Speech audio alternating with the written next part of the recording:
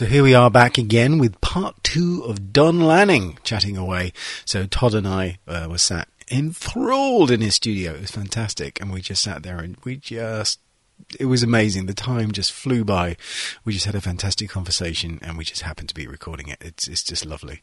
So here we are with part 2. I won't waste any more time, get stuck straight in. We had a good response from a lot of people from the first one. So hopefully if you enjoyed that, you will enjoy part 2. If you haven't heard part 1, I suggest you dig back and get that way, because it's there to listen to.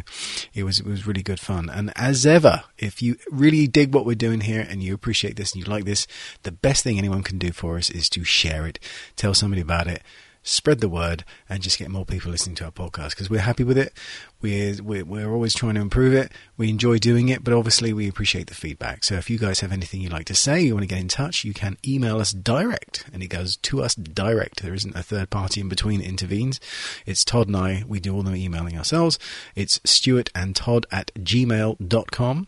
And all the links will be in the show notes for this episode. So please do enjoy Don Lanning Part 2.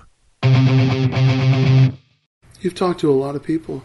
Is there a question or a certain group of questions that you like to ask? I know that like the Actors Studio has the 5 questions. You guys, no, no. You keep it loose. Everyone's different. Essentially, it's thematically it's similar because Stuart came up with the name for the podcast, Battles with Bits of Rubber, because it's what we all do. We're always battling with, I like to deal with the nuts and bolts of grasping the nettle, I think, because I hear a lot of podcasts that skirt around things, but I'm more interested in the act of making. What that feels like a lot of the time. Yeah. Because I think that's the thing that stops you doing it. Because you feel bad, it makes you feel crappy, and you don't want to come back, or you feel defeated. Right. Which is one of the things... Can we talk about that? Yeah. Sorry. When you've got these beginning sculptors and they see that they've got kind of something cool going on, they want to do something bigger than they are ready to do. I love that. And you don't want to stomp on that enthusiasm and say you can't do that. You want to do the opposite. But you also want to try to direct them into starting out a little bit. It's a great project. It's ambitious, but maybe we ought to start out a little bit smaller, so that when it fails, and if I just say, go ahead and try that, it's going to fail, and they're going to be crushed, and they're going to lose interest, and they're going to stop.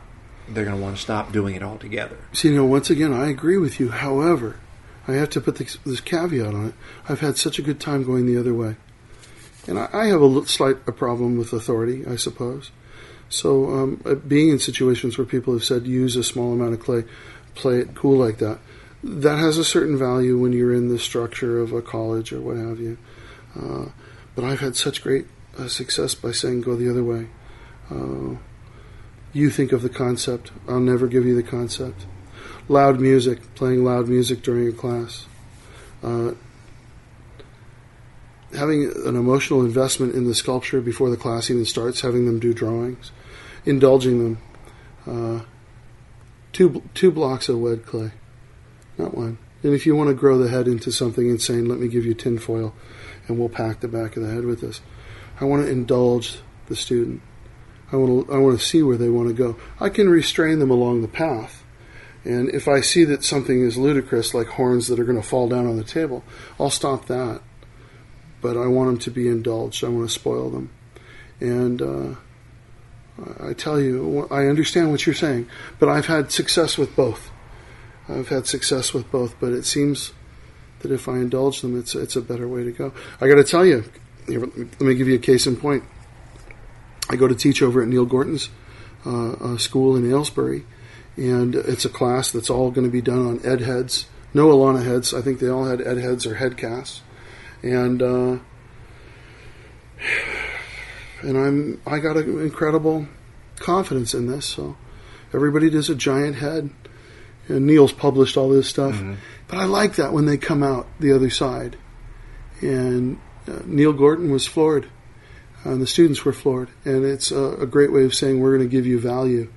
Mm-hmm. You can guess about the value on some small little thing, but there's no guessing about a full head done by a person who's on their first or second sculpture sitting on the table. the proof is there. And I got to cycle back to Neil for a second, because I have had such a good experience, and I'm going to be there next month, and then I'm going to be there in November. I think the reason why Neil and I have taken to each other so well, once again, is we have the students concerned first. We don't prejudge them, and he loved the idea. I think the first time he had me out, he was probably like, oh my God, because I walked in there and there's all these full head casts, and it was a pretty, I can't remember how big the class was. It was 16. 16 students. To take 16 people through full head casts or full head sculpts in 40 hours, you got to be a little nuts. Which I am, in the good way, I hope. It's pushing it, isn't it? It's pushing it hard. But you see, it's the value. It's the value. Even at 16, I was able to do a lot by dissertation, a lot by demonstration, and then I was able to go through and sit with each person, blank my mind, and meet them at their level and give them suggestions. And because, in part, I'm using a 300-year-old Rodin method for blocking out, I have these wonderful cheats standing on the shoulders of the greats, right? Yeah. To get them on the page. So in the first couple of days, we already have full clay on. We already have full mass on. And then we get to play. So there's a lot of aggressiveness to it. But I want to thank Neil on this, because I always say the most stupid thing, and then I look back and I say, why did I say that? It's true. I've never traveled before. And so it's a real treat for me to travel at all. I watched when Neil was here. Was that here? Yeah. Oh, you're talking about when Neil was here recently? I remember you discussing things on video, and it was really nice, because he's very, very succinct about explaining things. He doesn't sugarcoat things. Yeah. Very, very precise, because he knows it well enough. Right. He knows the business of how it's done well enough, but he also knows how students feel, and they do. Do you know what I mean? He says the right thing to them to get them on with it, because if they, you don't want to spend time, not get on with it. That's right. Start. That's right. Yeah. And I got to tell you, his visit here was very valuable, because I am only speaking to you through the perspective of the sculptor. Mm-hmm. Neil has a grander perspective than I do. He has the onset perspective. He has the running the shop, having multiple employees, and doing this. He has a much grander scope than I do. So it was great to have him here. A great benefit for my students. And once again, when I go out there, I feel like my mission statement is clear. I'm going to give them as much as I possibly can. And this time around, after our 1 week class with Neil, we're going to produce a bunch of heads again. We're going to publish all that. You'll see the results of it. And then they're going to send me over to Bolton College, which I've heard is wonderful. It's fantastic. And this is a different meditation. This is interesting to talk about. I have done a lot of makeup stuff. And with the Winston School, I did a flat board that's just nothing but techniques. Mm-hmm. Techniques that go off, textures and forms that are supposed to be modded and used as plugins for your makeups. So we're only doing 2 days in Bolton, but I'm excited because we're doing this board thing again. Mm-hmm. I did have 20, not like the classes you were talking about, but I had 21, 22 students in Canada. And this board, I suppose I'm talking to educators as well, this board is a wonderful way for you to show your techniques to the students, and they're able to gauge and understand the techniques side by side on a board. A wonderful way to teach. So I'm looking very much forward to that. I know we have a lot of people that are signed up at Bolton College. And then I'm going to go to Lille, France. Once again, we're back to Lanning, so tickled to be able to carry my message, carry the techniques, but also travel and see another place. But I'm going to be doing the board class in Lille in 2 days there. And I want to thank anybody that signed up for that. I understand we have a lot of sign-ups. I'll also be at the IMATS, which is a treat. I'm a fan of Neil, so to stand next to him and do some sculpting demos is a thrill. And to be carried, literally, to the IMATS is a treat for me. I probably wouldn't be able to make it there, and he treats me very well. But all that aside, what a gentleman. And I've watched his teaching, and I like his style. Mm-hmm. I like his style. He's a good guy. He gets into the why as well as the how. Boy, he sure does. Mm-hmm. He sure does. And I like, too, that he speaks from the hip. He hits you straight with it. He's not going to, doll it up or make it something it's not. He's going to hit you straight on. So I've really enjoyed working with him. And a great benefit, once again, to my students to ask him questions. Mm-hmm. I do bring in guests. I've brought in Carrie Ayers and Joel Harlow and a few other people. into my class, but it's so great to get somebody else's perspective. It's like listening to an old album. I'm dating myself, where you just get every song is Peter Gabriel, which I love you, Peter Gabriel, but it's nice to have Kate Bush every now. Yeah, get a little other perspective on there. But pretty excited. And I should close that by mentioning that I'm going to go back in November and we're going to do another class. We did this specifically because the class sold out, which I'm so proud to say that. The class sold out for Neil, so we added another class in November. And I think there's still spots left in that. But pretty exciting, pretty wonderful stuff. Can I ask you a question as a teacher Please. of sculpture? Yeah. When you have students that are not happy, they feel like they failed or they're crushed, and I noticed how you were saying how... Because I think one of the things is you get a lot of sensitive people who are interested in arts. You mean in the class? The feeling that they felt? So if they sculpt something, they may go... They just... they may use it as a starting point to feel bad about themselves because it's a well-practiced habit. I know that people can do that. Yeah. You mentioned earlier how you don't touch their stuff sometimes. You show by example, but everything they do is all them. Do you have anything you could be happy to describe what mechanism or method or technique you would use to build someone up if they feel like they can't do it, and it's like the starting point of a spiral, and you can see it in them, and you need to arrest this right now? Well, I don't allow it, and I mean that. I don't allow it. I've been teaching now for 5 years, and I've lost 2. I'm going to tell on myself here. I like to tell everybody I got a perfect track record. I met 2 students that, for whatever reason, let's say exterior reasons, and one perhaps interior reason, where I just couldn't get them motivated and couldn't get them through it. I just couldn't. Right.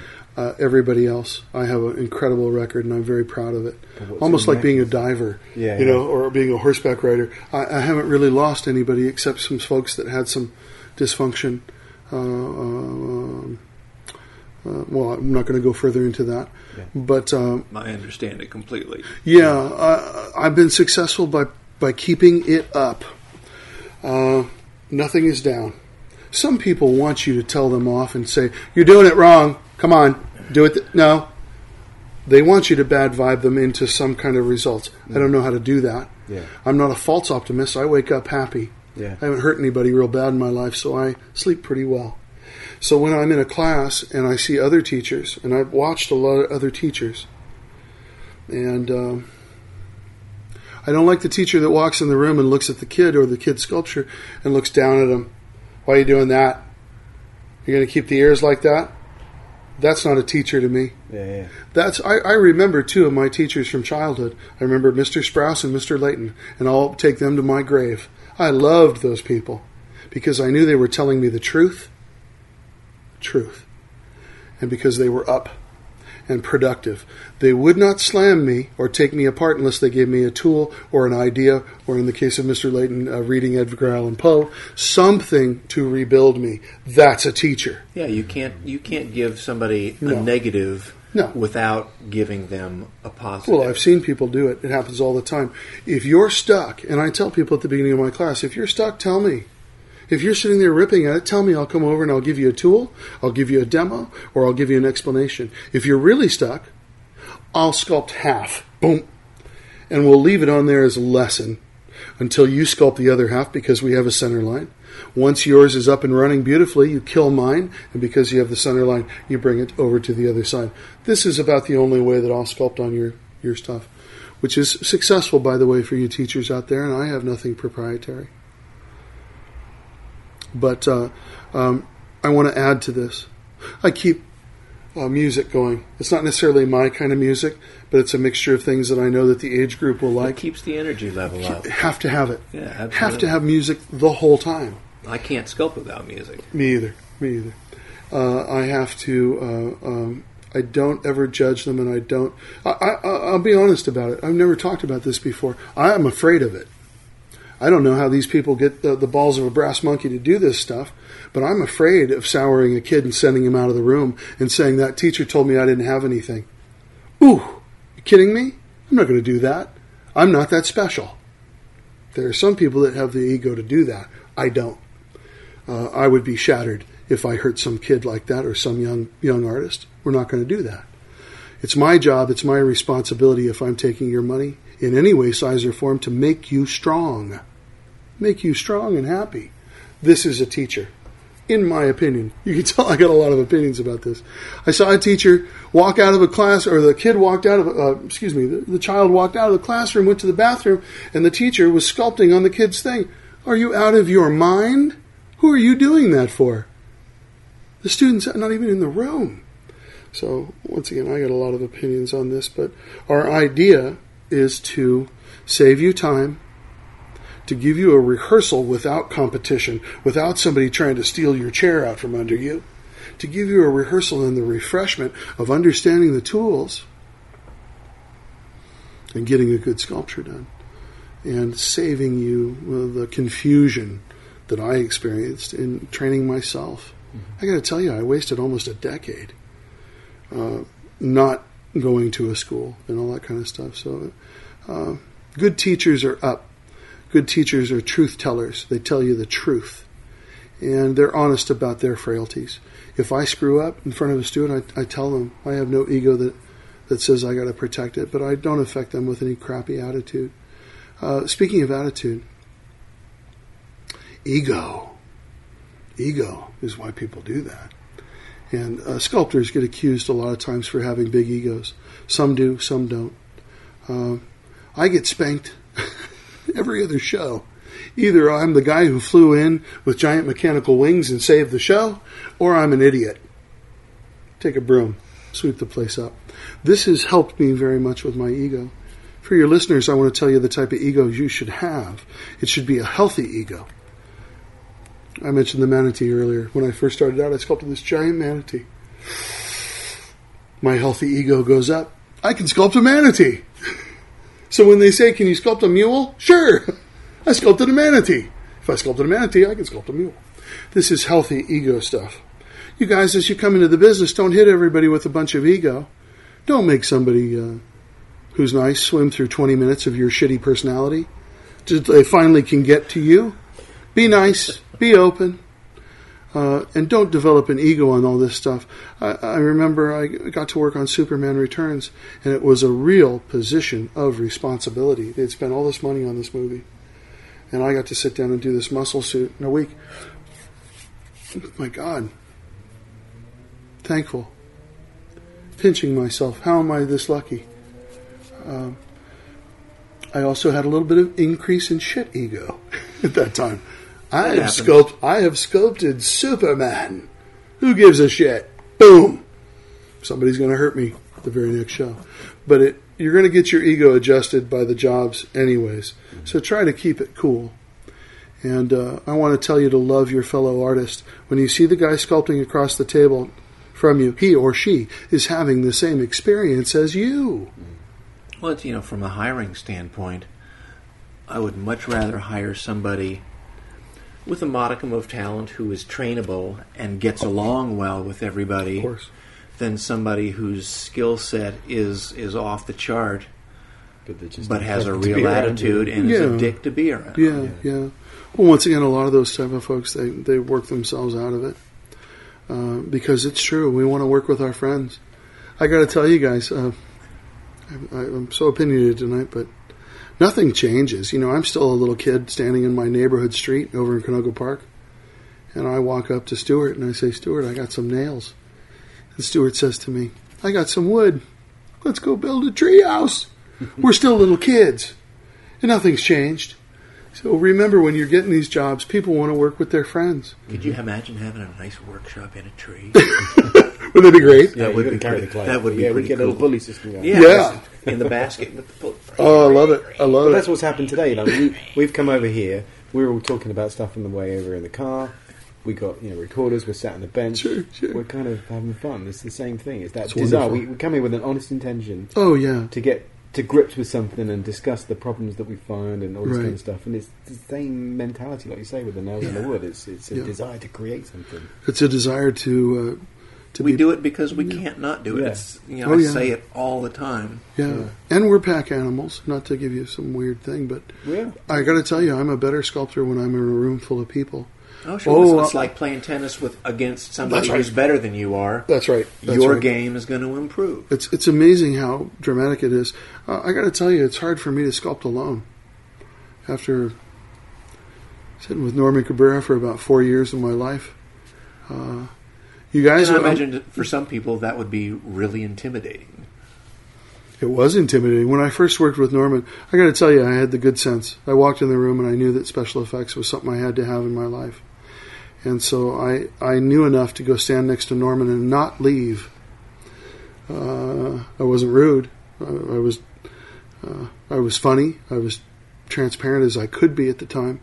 But once I got on his hip, I'm not leaving. I was watching him and learning from him. And that's a note for you guys out there. Come in the room and find the best people in the room. I know I sound like dad or giving some dad advice, but go get next to the best people in the room. If you find yourself at a table with a bunch of negative people complaining and bitching, get up. Go find the most positive, most talented people in the room and go stand next to them. Stay with them. Stay with them. Sounds a little preachy, but it's true. It is true. I have a weird thing to tell you because I just was doing this recently on a job. I was under terrible pressure, terrible deadlines, and I've done this before, but it really saved me recently. I got my favorite song, which for me is a dance song with a great hook, and I looped it, and I put myself into meditation mode, and I listened to the same song for 3 days. I don't have to think about what the next song is. I know I love the jam of it. It's got a great beat, so it pushes me through it. But it becomes like a mantra thing. What I'm saying is very strange, but I want you guys to try this. When you're under pressure and you've got to do a block out of a creature, loop that song. Listen to the same song over and over again. It'll put you in kind of a neat battle mode. Try this. I know it sounds a little odd, but I've done this many times now. What song is it? Or does it not matter? Does it change? What song is it, or do you not want to say? Oh, it's, you know what? If I told you, you'd probably laugh at it. Whatever song you happen to like. It can be country music. You know, it's all subjective. Just find a song that has a good beat, and it will push you through your block out. I want you to try this as an experiment. It takes you to your happy place. It takes you to your happy place, and the repetition of it is somehow, it just keeps you in the pocket. You sort of transcend listening. You're not listening anymore. It's more of a... Yeah. It's more of an attitude. It becomes like a heartbeat. I think so, yeah. And it's funny, what a weird thing to tell you, but there's all these things. I was thinking about tools the other day. How are we doing on time? May we continue? I'm happy to go as long as you are. I'm happy to go. I got to tell you about my... you asked me the greatest thing about... my preparation for a sculpture, and I described how it was in the beginning, the middle, and what have you, and where I'm at now. And my relationships with tools has changed dramatically. When I was a little boy over in Canoga Park, we had the one tool. It was a Kemper tool with a G.I. Joe symbol on the top of it, and we called it the Rick Baker tool. And that was kind of it. We had Leisure clay, Roma clay, and I had this one tool, and it was priceless for me. And I was thinking about my relationships with tools in relation to your question or your idea. And it's funny how it changes throughout the years. So I get into working professionally in around 97. And I go through these honeymoon phases with new tools. And because I'm working a lot, I'm like, ooh, this tool's it! And I'd fall in love with this tool and I'd hang on to it. And it would be my main tool for a month or two. Then the honeymoon would wear off. Ooh, I got another tool! And I would go through these things. And I remember myself, I remember the tools from that time that I went through these honeymoon phases with. And it was funny, interesting to note. Now I have about 4 or 5 tools.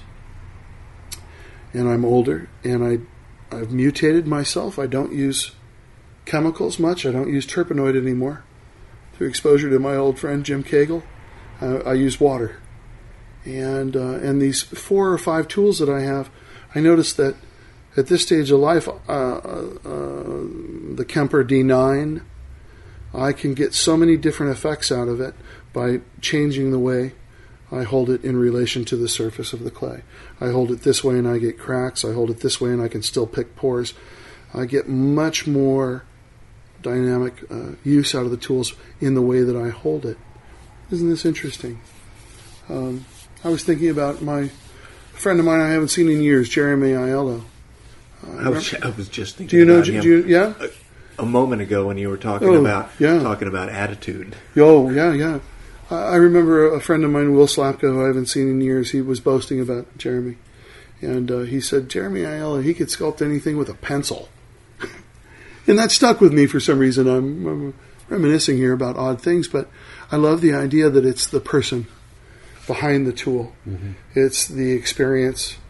I believe Jeremy Aiello can sculpt anything with a pencil, but interesting to think about how at different times in your life how important the tools are. It's interesting that 25 years in working professionally and 42 years in sculpting just monsters, that I really got it down to about 3 or 4 primary tools. I'm still burnishing with a heavy beard sponge. I want you guys to know out there that because of a wild exposure to Mr. Wang, Mr. Steve Wang, and being his second for a very few years, 4 years, 3 or 4 years, I control every single pore. Every single pore is under my control, and it's all directional. Everything except for my teenage acne. When I see people with the 4 nails stabbing into a sculpture, I don't understand that. Because you're just creating a repetition. It's texture stamps that, That's right. And by the way, if you've made that 4 nail tool work for you, I'm not being condescending to you, that's great, but I never was able to get it because it's a stab and a pull. It's a stab and a pull everywhere. And then there's a frequency of stabbing, and I'm in charge of everything, and it's all directional. My forehead traveling from left to right. My neck traveling from left to right. My upper lip traveling down towards my neck. My chin traveling down. The cell structure on my nose traveling down. You see? So I approach it all like that. But I want to tell you, new sculptors and old sculptors out there, everybody, that... gosh, that mutated. There was a time where I was in control of everything, and I do a little alcohol wipe. I got rid of the alcohol, and now I'm just burnishing with my fingers and water. And I did the powder thing for a couple of years. Baby powder, here I go. I don't need much about anything. I just am able to take the back of the old Rick Baker tool and scuff it with the wire, and I get kind of the effect I want. And I know that's repetition, but I want you to look out for that. Mm-hmm. Be on the lookout for that. And remember that I said that all cell structure is directional.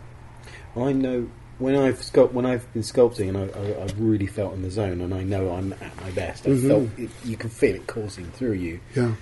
It almost doesn't matter what tool I've got in my hand. Do you know what I mean? Is that true? Isn't that true? It's almost like the texture has to come out, and it'll just pass through whatever tool you've got.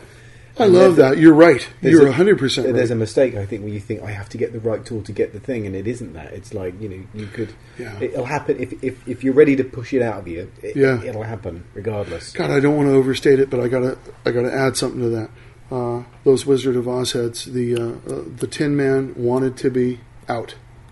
Took me a month. Yeah. The Cowardly Lion took me a year, and it grew fungus. It was in lead. Some sculptures want to come out. It's almost like they're preloaded in some kind of synergy, or what is it, where it's meant to be, where you have irony mixed in, whatever. Mm-hmm. Almost a metaphysical thing where they want to come out of you. Yeah. I know that feeling. Isn't that wonderful? Yeah, it is. It just kind of... Yeah. Yeah. It's like you're doing right now what should be happening. Yeah. And nothing, It is magic. It's magical. It is magic, and I got to tell you, once again, if you think about it, I've overstated a few things tonight, but I'm going to go further. Why stop now? Why stop now that I've, you know what? If people are listening this long, I think it's safe to say that they're into it. Let me give us credit where credit is due. I feel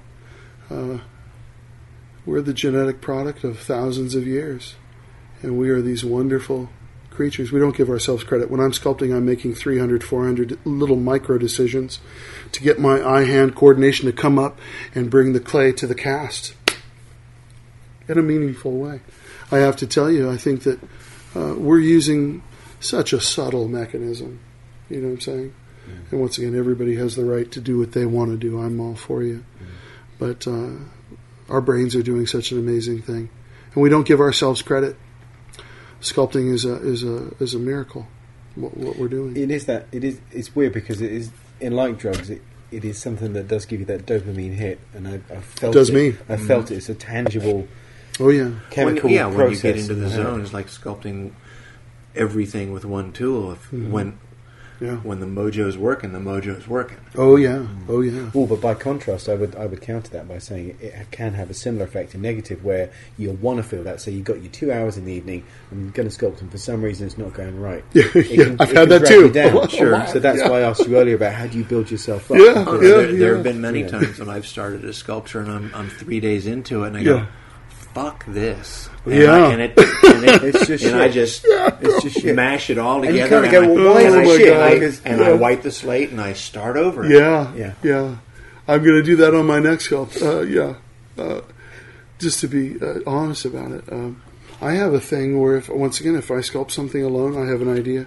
Boy, I better love it, because if I start a maquette, for example, anything, if I'm alone at the inception.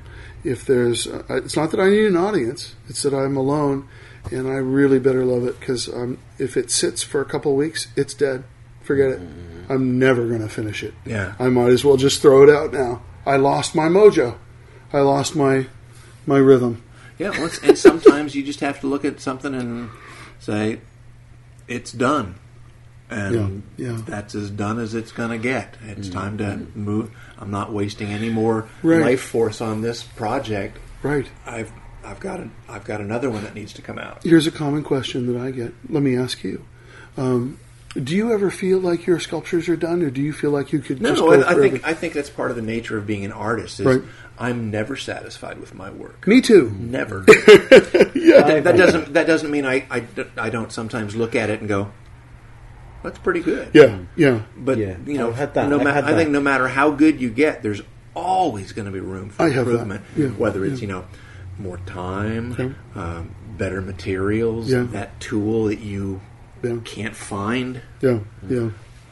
No, I have that quite a bit, and even though I'm the same as you. I can feel like I got this. I think that's the nature of an artist. Yeah. I could have done more. Or I'd like to.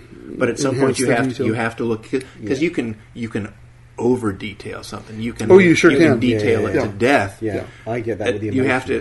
There comes a point when you've got to say, enough's enough. I had that. That's when I was saying, like, I feel it by my emotion. I know when I've arrived, and I feel to myself, "This is the best this is going to be." Right.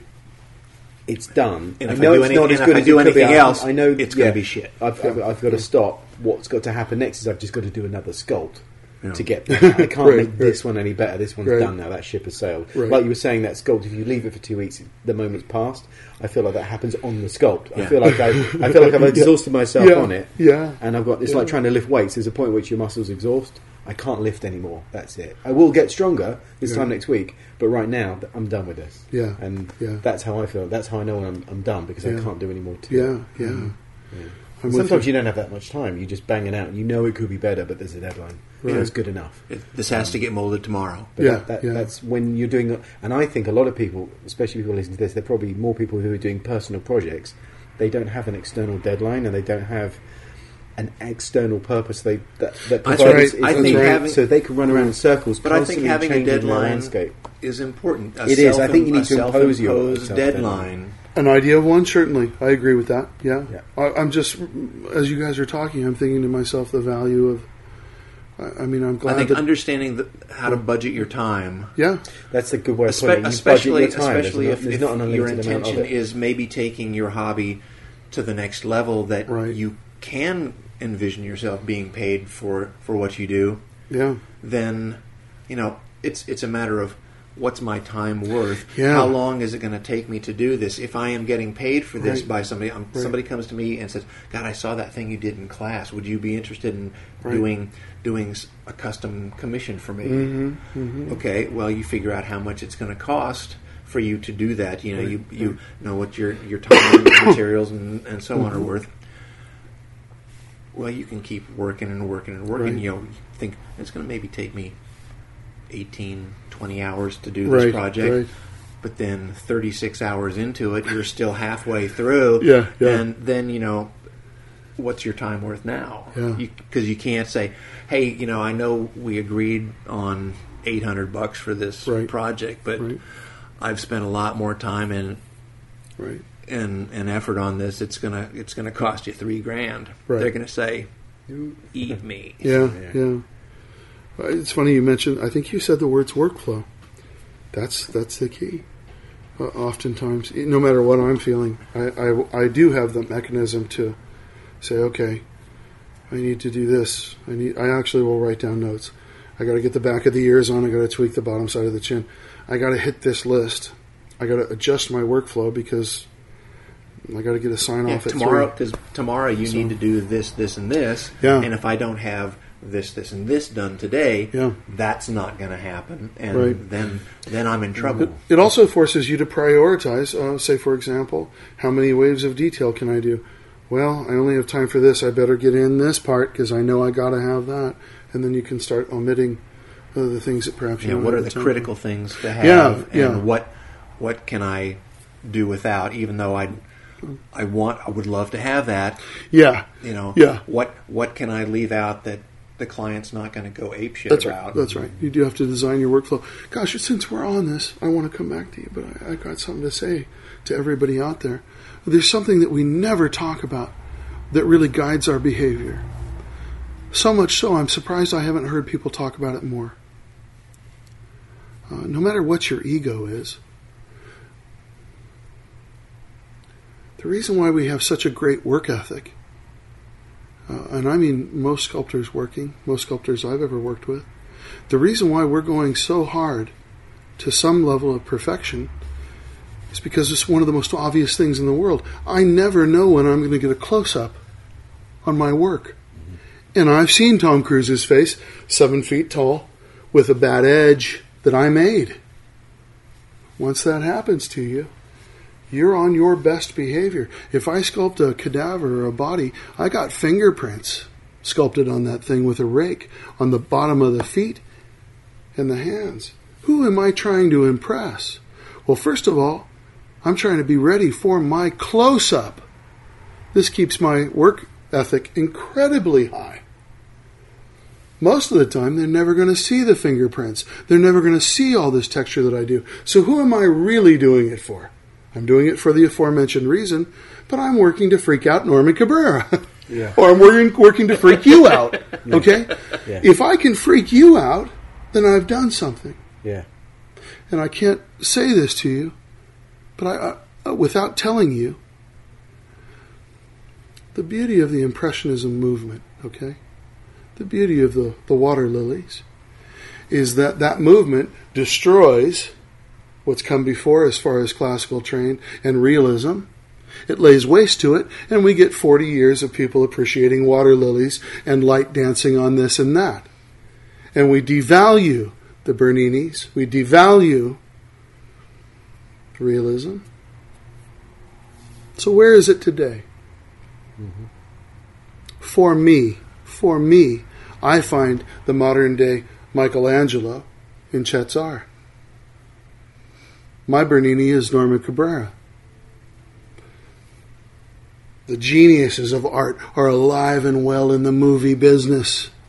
That's where they are. Mm-hmm. And I'm not overstating that, folks. Mm-hmm. I'm telling you the truth. No, we were having a discussion with Steve Wang the other day about the gray area between what's considered commercial art well, and fine art.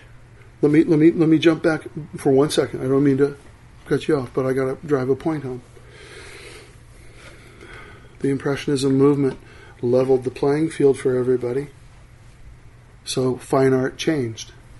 So now you could wrap a wire around a rock and call yourself an artist. Mm-hmm. You didn't need to study anymore. So it made art for everybody. That's great, sure.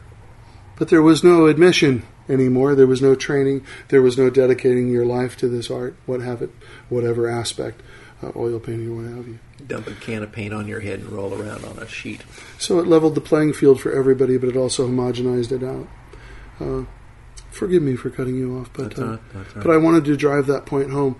When I see these artists that have spent their lifetimes working out how to do proper cell structure on a realistic appliance, when I see Henry Winkler in an age makeup from Click. It just looks really. I mean, that's my stuff. God. That's mind splitting. Yeah. That's the Mona Lisa. Yeah. Right. Or Kazu's Winston Churchill. Oh my God! Yes. I mean. Oh my God! Yes. This is real. It's nuts. And you don't have to agree with that. Once again, I do love. I realize that all art is subjective, and I wouldn't be exclusionary. I wouldn't say that there's impressionism has to go, but there should be in the fine art world. It's always confused me. This is the fine art world, and then I get something like Juxtapose, a magazine, and I am so happy to see a realistic sculpture, a surreal, realistic sculpture. But you see what I'm saying? Mm-hmm. I'm so thankful for that. So once again, I love this art form, and I love this business, and I think it is the nest. It is the home of fine art. It's also knowing about who the people are that do this stuff, because it's about insisting on high standards. Because once you've seen what is possible up close, when you look at you can see motion picture effects, you can see at the moment the giant Dick Smith head. Yeah, great example. You get to go right up close to it, and you can kind of see the tool marks. Yeah. Yeah. But you can see the tool marks are the right shape to look like wrinkles. Yeah. No, but you can tell it's. If I took a photo of it, I can kind of see in the sculpt that they are tool marks. But when you look at the silicon head, you realise they're the right tool mark to look like a wrinkle in their skin, because he's sculpting for a translucent material. That's right. Because he fucking knows. That's right. In advance what to do. That's right. For later on. Yeah. And I remember the first time I ever saw anyone sculpt anything like that was Marc Coulier, and I remember thinking, I can see what it has to look like. It still looks like plasticine because it's the colour of plasticine, but I can see the shape it has to be in order to look like a real nose. That's right. Just to agree with you, there's a certain drama in those little pull lines that he's keeping, because he knows, I don't want to it's stupid to put a percentage on it. He instinctually knows, I need this level of that little scratch mark to be able to read in the transition to the silicone. Yeah. You're 100% right. Because it's an audacious thing to sculpt anything, isn't it? And to keep pushing, because it's like nobody needs it. It's not like medicine or shelter or water. It's an extra thing. So not everyone does it, and not everyone pursues it to that level. But when it's done that well, it's going to sound really wanky, but it kind of transcends something. Oh my gosh! It steps into a different phase, because at this point now, when you look at the final thing, you go, "Fuck! I can't actually see what you've done anymore. Right? It's disappeared. Right? You know what I mean? The illusion is so complete." Well, I know this is going off a little bit, but I'm keying off what you're talking about. When you say transcend, okay. Once again, back to the fact of how beautiful this artwork is, and how it is the fine art in the modern world. When I was a little boy, I would see TV commercials and movies where you'd see a guy standing in front of a painting. And to me, this was a caricature, and the guy would be sitting there, and he'd have an epiphany, and he'd go, "Sublime!" And he'd start crying. And as a child, I knew that was silly. That's not real. That's not going to happen. Guess what? 42 years into sculpting, you can have sublime experiences. You can be moved. You can be transformed. You can be taken to another place and have a great epiphany and understanding by looking at sculpture and the decorative arts. Because you have to feel it. You can't witness it in somebody else and know it. It's like, I don't know, it's like an orgasm or... You know what I mean? It's an experience. It's not something you can observe, take on board, or a nice meal. You can see someone eat something, but you have to eat it, and it's like, oh my God. It gets you in a way that you can't... It bypasses your senses in a way. Yeah. You know what I mean? So you even get it even more out there, you guys that are listening. What is Lanning saying? Sublime, screaming sublime. You ever listen to a song and you're moved to tears? It's that feeling. Yeah. It's that feeling. Yeah. Mm-hmm. If you've ever cried to a song, this is what I'm telling you. If you've sculpted your whole life, or if you've appreciated art, look for the sublime. Look for being able to transcend, as you said. Yeah, it bypasses your ability to edit yourself. Yeah. You don't get to control it. Or it presents itself in the form of epiphany. Mm-hmm. I'm going to tell you something personal, and you guys, everybody out there can poke a little fun at me. It's not a big deal, but God, it took me to my mid-40s to get to this. I've been aware of Norman Rockwell my whole life. I've looked through his books. I've owned his books. I still own this book. I'm about 45, and I just fanned through this Norman Rockwell book, and the pages fly beyond me, and I see the different panels with the people gossiping, and I see this, and it hits me. In a moment, in a fraction of a moment, I was hit with the beauty of this man's career, the body of his work, the mass of the work, what it meant to me, what it potentially meant to others, all within the fraction of a second, and I started crying. Sublime. These are the kinds of experiences you can have having an artistic lifestyle. So at the top of this, when I'm talking to you about all this stuff, about why it adds to your life, this is one of those reasons. It changes, and it changes your perspective. I got to go back to the art is subjective. I had not quite a sublime experience, but I had another experience where I went over to LACMA, and somebody had taken the corners of the room out with plaster. And so you walk into this room, and there's no corners in it, and so you're suddenly floating. I wouldn't leave this room. My girlfriend's like, "You got to get out." No, I'm staying in this room. I've been transported because somebody took a plaster and a trowel and got rid of all the corners. Anyways, this all goes to, and I know I'm preaching to the choir here, but the magic of art in your life. It's the thing to chase. It's the thing to be part of. Do it because you can't not do it. Absolutely. Well, I was sick. I knew it, though. When I was in my 20s, you wouldn't want to be around me. When I got towards my 30s, I was living somebody else's life. And I knew it. I was sick. I was in career and living a life that was not mine. So much so that when I got over to Valgene, I met old Doug White, and we did a Donkey Kong commercial. And I turned to sculpt. Doug allowed me. I'm brand new. Doug allowed me to dig the head cast with him, sculpt an orangutan face on this beautiful girl. Go to set, apply it. Apply it horribly, I might add. God bless you, Doug. I found something I loved more than myself. I didn't have a lot of self-love at the time, a little lost, coming out of my 20s for sure. I found art, though, and I was like, oh my God, I got it. I got it.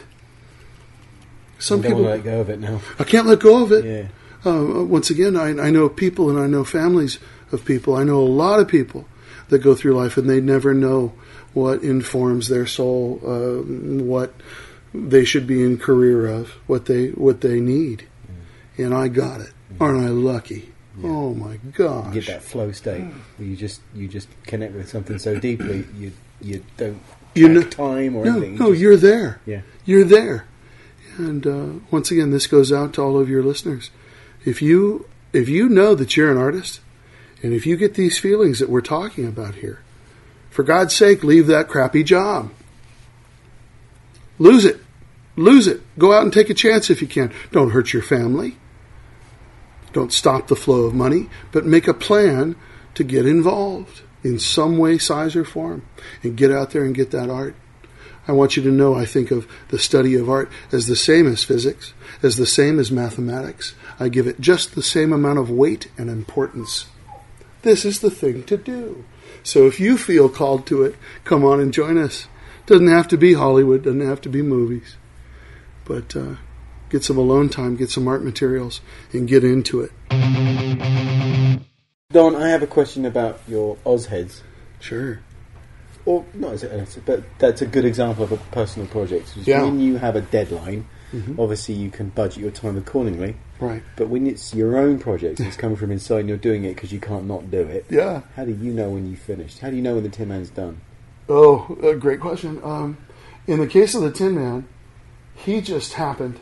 He wanted this sculpture was a sculpture that, because I'm emulating an archetype, nobody needs to tell you who the Tin Man is. He was kind of like a balled up rubber band ball inside of me. This sculpture happened in a month, and it seemed to sculpt itself. Was there an inspiration for the face? Yeah, a little bit of Clint Eastwood in there, but the idea was to experience that archetype. I got to mention this to your audience. Speaking of archetypes, tell me, Joseph Campbell. Hero's Journey. That's oh my gosh, yes. That's funny. I don't never push any of that to my students, but I love comparative religion, and I enjoy his point of view. And he was George Lucas's guy, but But back to this type of stuff. It's a wonderful problem for you sculptors out there to set to yourself, I'm going to redesign the Easter Bunny. I'm going to do my own version of this character. I've noticed a lot more people are doing that now. Nobody needs to explain to you who the Wizard of Oz archetypes are. We already know. So the backstory's already in, so it becomes about what is your interpretation. I think this is a wonderful thing for all of our community to get into. Do your own version. Do your own version of the Wizard of Oz. There's an exercise. And to answer your question, though, I am coming back to the scheduling on these because some of them were very difficult. And to call a time on it was wildly nuts. Did you give yourself a time, or was it more a case of it has to be right? Well, because of how I'm conditioned, because of how I was trained, because of the deadlines I've experienced, I'm pretty fast anyway, and I get bored. You'll hear sculptors say, I could never spend that long. In the 15 years ago, I got a week for a head. Now you get 3 days. And I don't want to scare anybody out there. You can do it, no problem. Used to be for a set of hands, the back of the hands, you get 5 days. Now you get 2 days. This kind of thing. So my expectation is that I'm going to blast through all of it.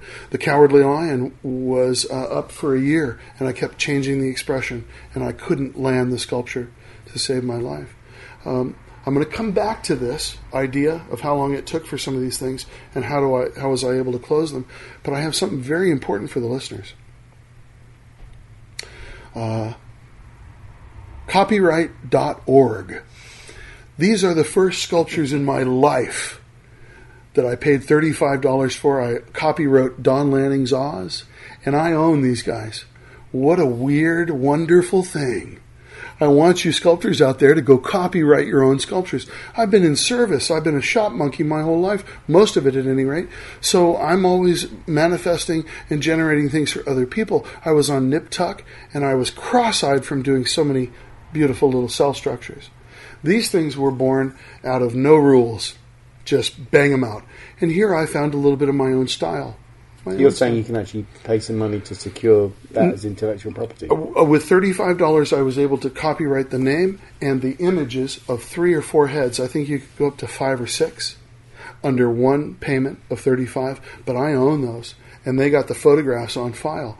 It changes your relationship with the sculpture, and it's a turn-on. It's absolutely fantastic. I want you guys to go copyright your stuff. So I own these guys, and I own the name Don Lanning's Oz. A lot of pride in that, and an unexpected feeling. But as far as closing the box on these guys I mentioned were out of a response to being so tied to the grindstone on 2 seasons of Nip Tuck.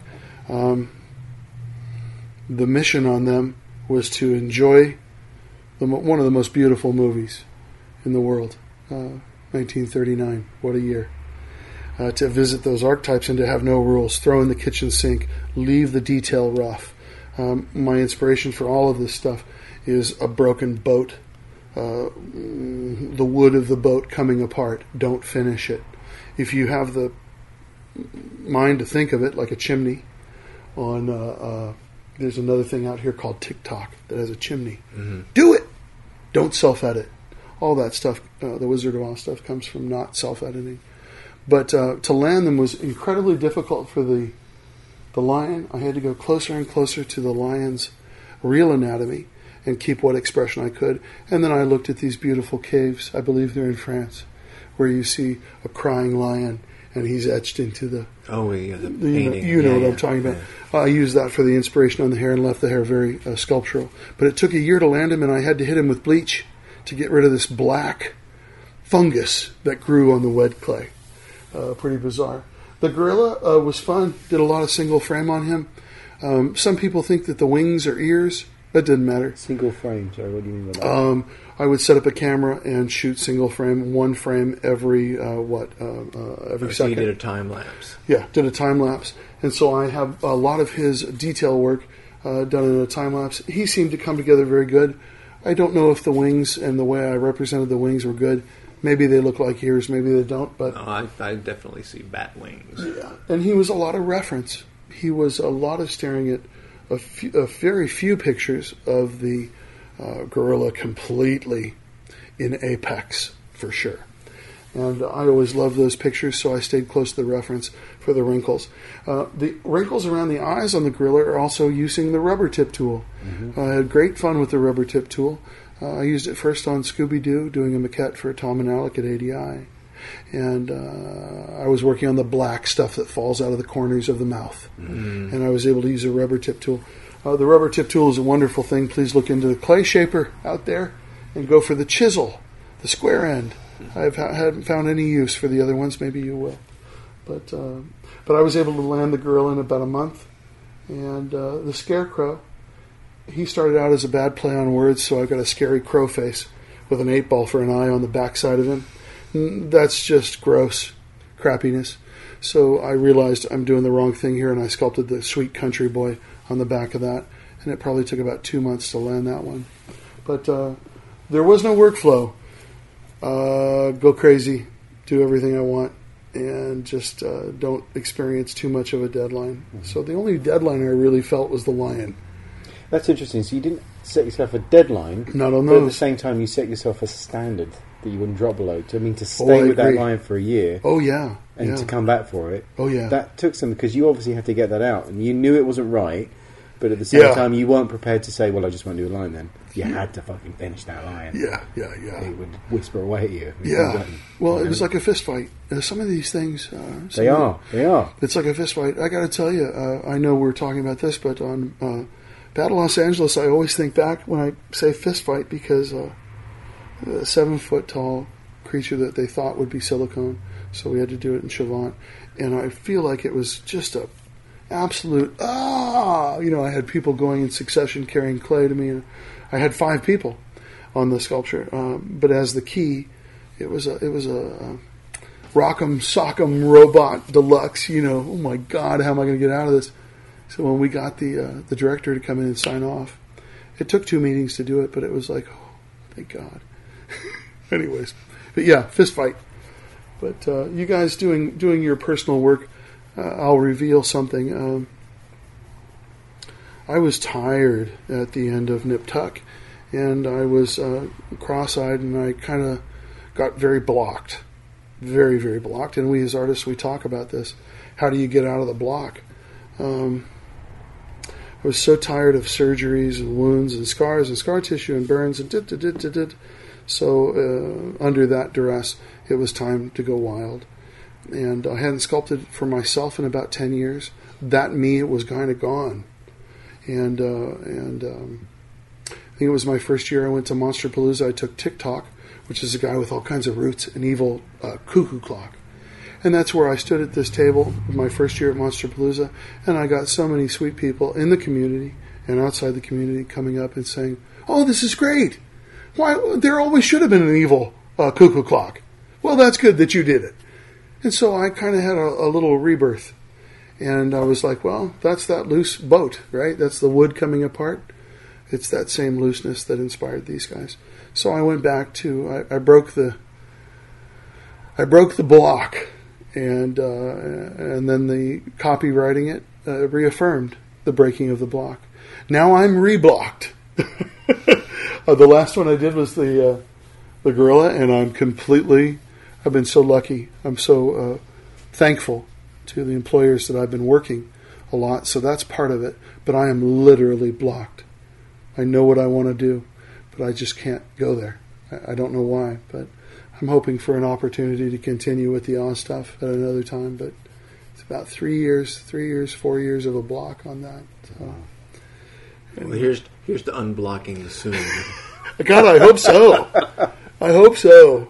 I've got so many of them planned. Those blockages can be dangerous. I want to do a giant green wizard head that is on a spindle that's yelling, right, and is turning slowly on a spindle, and as it turns around, there's the wizard behind the green curtain, or the curtain hitting levers and with a little bit of movement and all kinds of lights. Oh, you've still got Dorothy and Toto. I'll tell you. And the Winkies. I'll tell you about these real quick, and then we'll do what you guys want to do. Dorothy is the only she's a real little girl.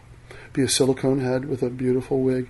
And she's got her head on Toto's chest. Toto is a Great Dane with a Spaniard-style beard and a chest piece of armor.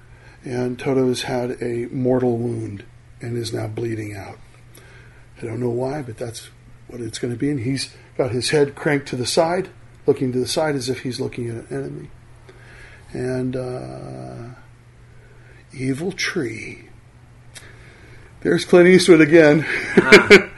I took this giant board. Imagine that with a bunch of apples all over it, with a bunch of little evil faces on the apples. I want to do an evil tree, and then have a. You don't want those apples, or some kind of tagline with it. But I think everybody in life should do an evil tree.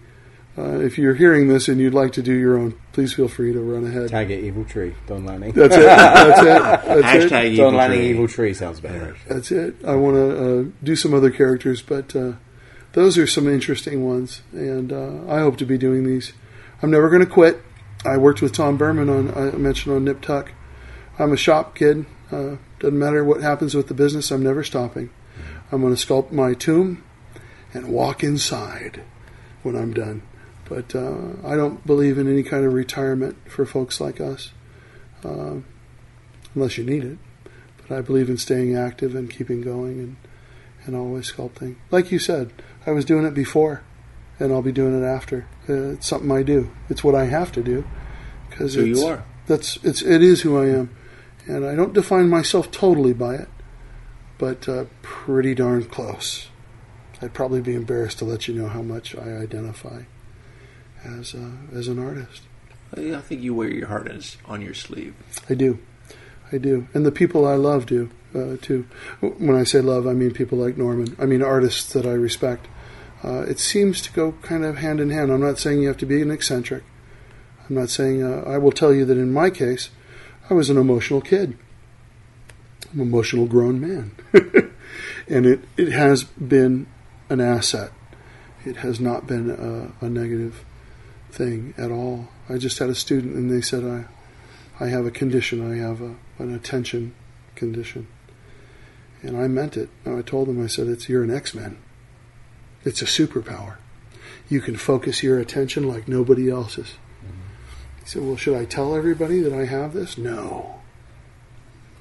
It's yours. And it's a superpower. Use it. Mm-hmm. Use it. And I have some wonderful friends that walk the center line and remain very calm, because life is going to throw a lot at you. I'm not saying being an emotional character is always the thing, but it's certainly helped me in my art. Do you feel this way for yourself? Oh, absolutely. Yeah. And it's funny, more and more when I'm dealing with students, I have this thing that's come up. I never used to, and I'm not consciously doing it, but I get triggered and I get chill bumps if I see a student do something right or do something intense in sculpture. Mm-hmm. And I kind of love it. This goes back to my emotional nature. It's a little strange because it happens quite often now. I wonder if this is part of getting older. But if I see something I like visually, because I'm rooting for the student, I'm always rooting for them. So when they do something, like my arm will cover in chill bumps. Mm-hmm. What a kind of it's odd and beautiful at the same time. Well, I can get that just explaining to someone what one of my students has done. I'll get goosebumps reliving it. Yeah. Well, I sure have enjoyed my time with you guys. I want to tell you that in preparation of this, I went out. I do a nightly walk, which is good for us artists because a lot of my time is spent on my butt working out sculptures. But I listen to a lot of your podcasts, and it's no small thing, and I want to thank you for having me here. And I want to tell you that I listen to more than a few of them. And it's wonderful because it's all stuff that I want to hear about. And I've learned some stuff about people that I've known for a long time. And isn't that great? We're very separated out here in L.A. It's all a lot of flatlands, and you better have a car if you come out here. Mm-hmm. There seems to be a thing, and perhaps it's my age, but I enjoy listening to people talking about what they love and what they're doing and what they're going through, positive and negative. And these podcasts are fabulous for that. I found an old Columbo one where you talk about old Columbo episodes. I found one about serial killers and murders that I don't listen to anymore because it bums me out. Have you heard there's one called How I Built This? It's an NPR podcast. No, check it out. It's really good. It's about people who started things like businesses and products that the guy that started Instagram. Oh, that's cool. And all that kind of stuff. And they're really positive, uplifting, amazing stories. Oh, that's wonderful. That started things and then now household names. Tell me again. It's called How I Built This. How I Built This. Mm-hmm. Can I share one with you? I'm not plugging anything on purpose, but I found a great happiness in American Cinematographer, the magazine, but a podcast. I was able to listen to Douglas Trumbull talk about cloud tanks and things like that. I was able to listen to the cinematographer's point of view. Wonderful. That's a good one. Yeah. There's another one. I've got it on my thing. I think you'll like it. There's one. I used to subscribe to that. Oh, did you? Yeah. It doesn't seem like they have a lot of new content, but I was able to go through the list and find great stuff. I haven't been looking at them very long, but there's been a few stinkers. It's funny, the murder one, I thought that's great or that's interesting. What I was attracted to was the sound of the guys' voices. The timbre of the voice was pleasing, but the content was gross. And, of course, you don't want to let that into your psyche in the middle of the night when you're listening to it. By the way, listen to that just before bed. Art Bell just died, and I got to tell you. Yeah, I heard about that. Oh, my gosh, I've been listening to Art Bell for 20 years. And I have old tapes of his, like Mel's Hole and all the classic Philadelphia Experience. I don't necessarily believe in all that, but I love this guy's voice. And so people like me let this voice in their bedroom for comfort. And, so long, Art Bell. Safe journey. He's a wonderful guy, wonderful voice. But it's no small thing to have pleasing voices. Well, thank you. Well, we appreciate you and thanking you for your time to invite us out to your place. This is great. It was a treat for me. Treat for me. And me as well. Yeah. Thanks, man. Appreciate it. Absolutely. Thanks, both a pleasure to hang out with you guys. Well, hopefully you enjoyed that as much as I did. I mean, we had so much fun doing that. And it was just a lot of good information. And, the guy's just straight up and tells you how things are. So I really, dug it. So please, as I keep saying, please do share this stuff. And if you enjoy what we're doing, let us know. You can email us at the show, stuartandtodd@gmail.com. Check out our Facebook page, Battles with Bits of Rubber. And keep an eye out for our website, which will be coming soon. We have a dedicated podcast website where hopefully we shall have some merch available very soon for purchase. And a few bits and bobs for freebies, and keep your eyes open for that. One last thing to mention is Prosthetics Magazine. If you have not read Prosthetics Magazine, or you're not a subscriber to Prosthetics Magazine, I would strongly recommend it if you are in the business of making prosthetics. The last episode which came out is episode number 13, or I should say edition number 13, and it has Christopher Nelson's interview and Vincent van Dyke, and they talk about the making of the iconic Halloween mask, the reboot with I say reboot. It was a reimagining of a new story, but it's set now, so the mask is much, much older. So there's a whole lot of stuff that went into making a rubber mask that was new, looked like it was 40 years old. And there's just some fantastic. There's an article in there about 3D printing molds and actually producing prosthetics from molds that have been sculpted and completely fabricated in 3D printing. And that is an excellent read as well. So have a look at that, Prosthetics Magazine. And like I say, it's prostheticsmagazine.co.uk. And there's an article in there, of course, with Todd and myself about sticking screwdrivers in the show notes. So thanks very much again for listening, and we will see you with the next one. Take care.